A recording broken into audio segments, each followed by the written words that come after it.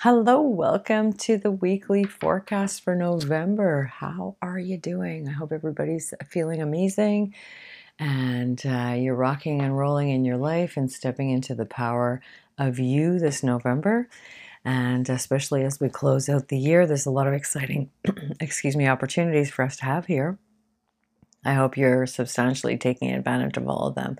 Energies are aligned for massive transformation, very important time spiritually and emotionally. And, going inward is what this month is all about.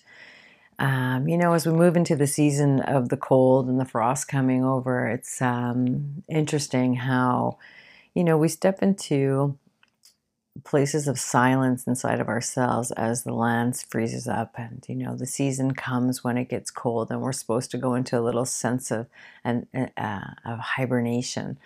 um, Very important time to have that cooling down period going into the frost. And the reason for that is things settle down. We have to settle down and follow the flow of the seasons. Now, not everybody is in the season of winter, but those of us that are getting impacted by the change of weather and that hibernational feeling that's coming up.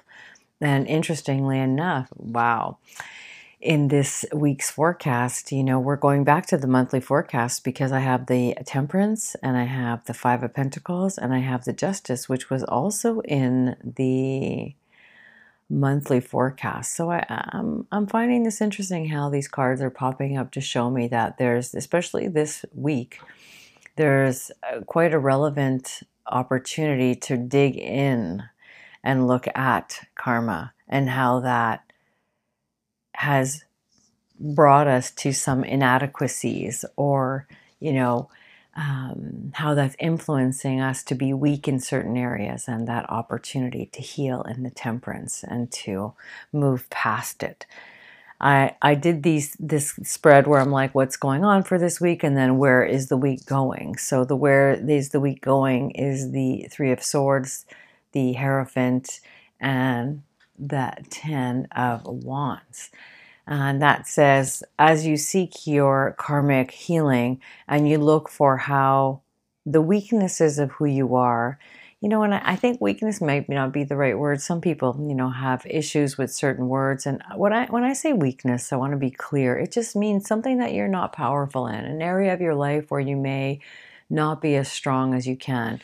When you see the Five of Pentacles, it shows there's some kind of like inability or deficiency or a sense of poverty or not having enough in some way. Now, because it's a pentacle, it shows that it's about you internally and in your material life and in how you do your day-to-day life existence.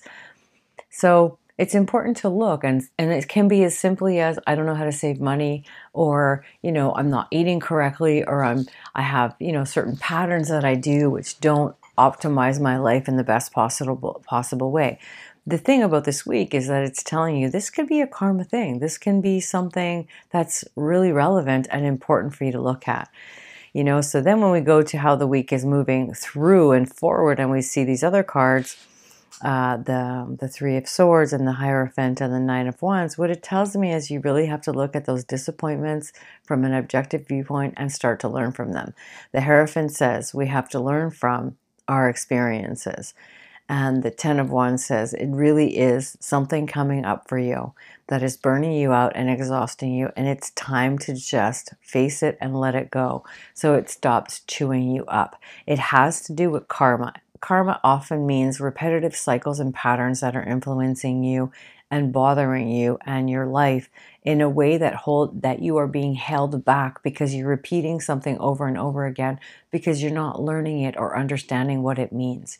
So it's important for you to look at those disappointments as a track, like a way to track back and go, what am I really disappointed about? And how many times have I gone through that experience of disappointment?